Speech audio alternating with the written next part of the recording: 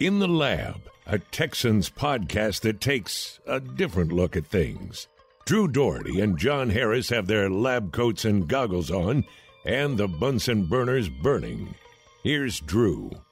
Welcome into In the Lab, Drew Doherty and John Harris. Good to see you, my friend, after a Texans win over the Jaguars. You know, and I didn't feel very confident going into this last game just because of the big lift that a team I thought would have after the firing of Urban Meyer, in addition to not having your best corner, your best safety, your two best linebackers, and your best pass rusher due to COVID. And then in the case of Justin Reid, a concussion, as well as your two starting guards on offense. So I didn't have a whole lot of confidence, but the special teams, man, they were enormous. And obviously we know all about Tremont Smith's touchdown return.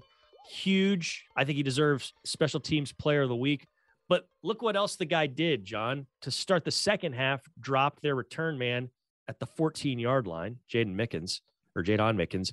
That's a minus 11 tackle, basically, because if they'd have just let it go out of the end zone, it's a 25-yard touchback. And then his second kickoff return, he brings out to the 33, and he did it in punishing fashion. Like, that guy better be the special teams player of the week, John. I think he should be. And if he's not, then it should be Ka'imi Fairbairn. And if it's not, it should be Cam Johnston. I mean, take your pick.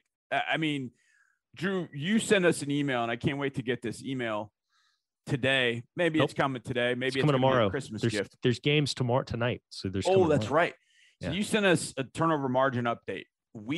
I can't remember what was going on yesterday, and I just went, wait a second. I was kind of recapping the game in my mind, and I was writing things down.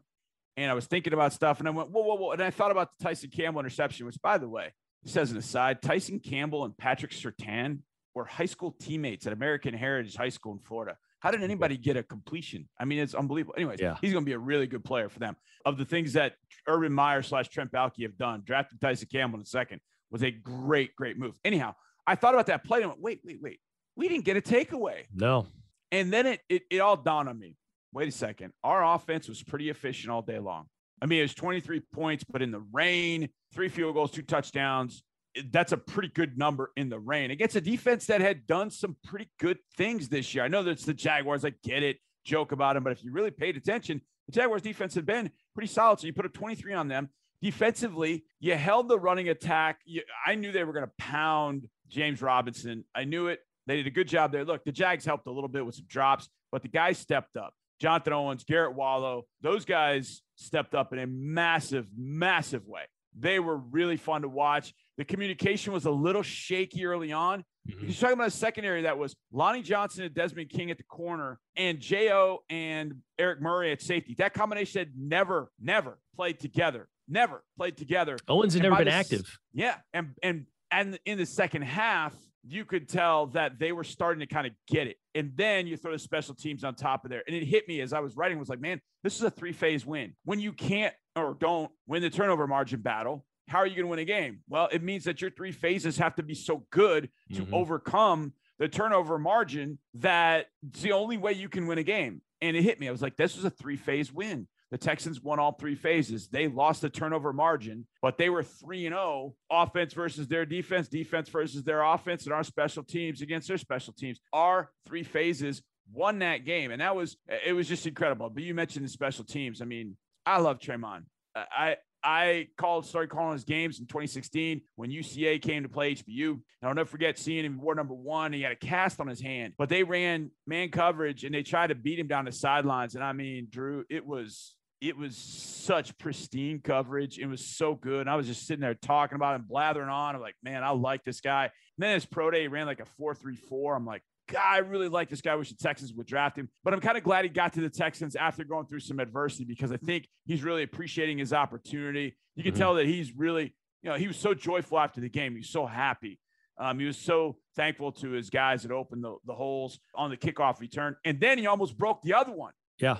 The other one, they kicked it to him again. I'm like, you dopes. And he got it out to the 33-yard line. And you almost broke that one. I'm like, man, you got to learn your lesson. This guy's good. And he's got speed. He's got speed, but he's got some violence to him, man. He does. He trucked over one of those guys. I mean, he can hit you. He can pop you. I did my post-game interview with him, and he said He's like, yeah, my teammates came to me and said I broke like 6 tackles. And I was like, I think it was about 6 tackles. It was about 3 or 4 guys hitting him all at once. And he broke through, one of them being the kicker.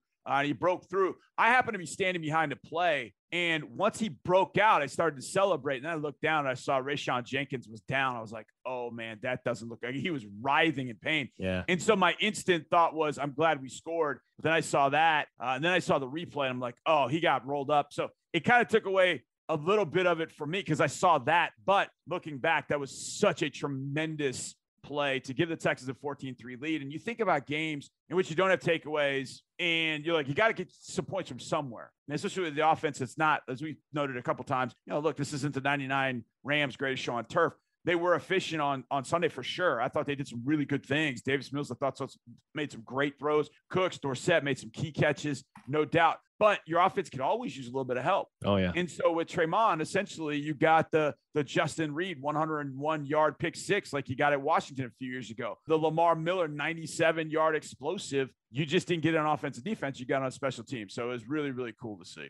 Yeah, and before we wrap this up, you bring them up. You brought their names up. Kaimi Fairbairn, a 51-yarder and a 52-yarder. The 51-yarder came as the half was ending, gives you a lift. And he threw in a short field goal there as well and did a good job on kickoffs, pinning them back or putting them out of the back of the end zone, whichever they needed. And then Cam Johnston, 3 of his 4 punts were downed inside the 20. And the one that wasn't was maybe his best punt of the day. No. For some reason, they returned it out at the 2-yard line, and he was dead to rights, but Texans weren't able to bottle him up. That was really one of the only special teams plays on the day that wasn't just like a massive win for Houston. But, Cam Johnston having a good year as well. Your kicker did a great job. John Weeks zipping it in there, and then coverage all over the place, just rock solid. It was Frank Ross, pat yourself on the back, man. That was a great day. I can't remember. I'm sure there have been maybe, but I can't remember a better all-around special teams effort than this. Like maybe the closest would be 2019 at Tampa Bay. You clinch, and a lot of good stuff happens all over the board, but I can't remember one as impactful as this one, John. Drew, I couldn't. I racked my brain. I mean, I was trying to think as Tremont broke out of there for the kickoff return. I was like, I don't think I've ever seen. I mean, I've been on the sideline since 2014. Sure. I can't remember seeing a kickoff return for us. And then I'm racking my brain like, have I been in Houston since there's been one? I was like, wait. And Jacoby Jones popped in my head. But then I was like, when was that? 2009. Yeah. 2009, 12 years since a kickoff return. In fact, the last one that I could remember seeing, and I could be wrong in this, but the last one I remember seeing was Dion Lewis, 2016 in the playoff game up at Foxborough. I remember him squirting through and taking one to the house. That gave the Patriots in that game, to our point, it gave the Patriots a lead and gave them an extra possession because the offense was off all night because our defense was so good. Yeah. But they got that kickoff return, and that gave them some juice going into the half. In the first half. And that was such a gut punch with Lewis going all the way. That was the last one I could remember. I could be wrong. There might be one in between. But that was the last one I could remember seeing the sidelines. And of course, I remember Niall Davis in the playoffs in 2015. But I don't remember us and didn't remember us having one of that caliber. So it was great to get off the schneid, 12 years, and seeing Tremont do it was really, really cool. He just got a contract extension to come back for 2022. It was really, really cool to see him sort of pay off. I mean, the ROI on an investment, if you get that immediate dividends, that's pretty cool, actually. It sure is. And it gets the Texans yet another win over the Jaguars. We've said it. They split with them in 2010, and that win in 2010 was the final game of the season. So if you include that week, and you go through now, the Jaguars have won 4 games, and they all came in 2 years. In 13, they swept the Texans, and in 17, they swept the Texans. Texans have swept them every other year, 11, 12, 14, 15, 16, 18, 19, 20, and now 21.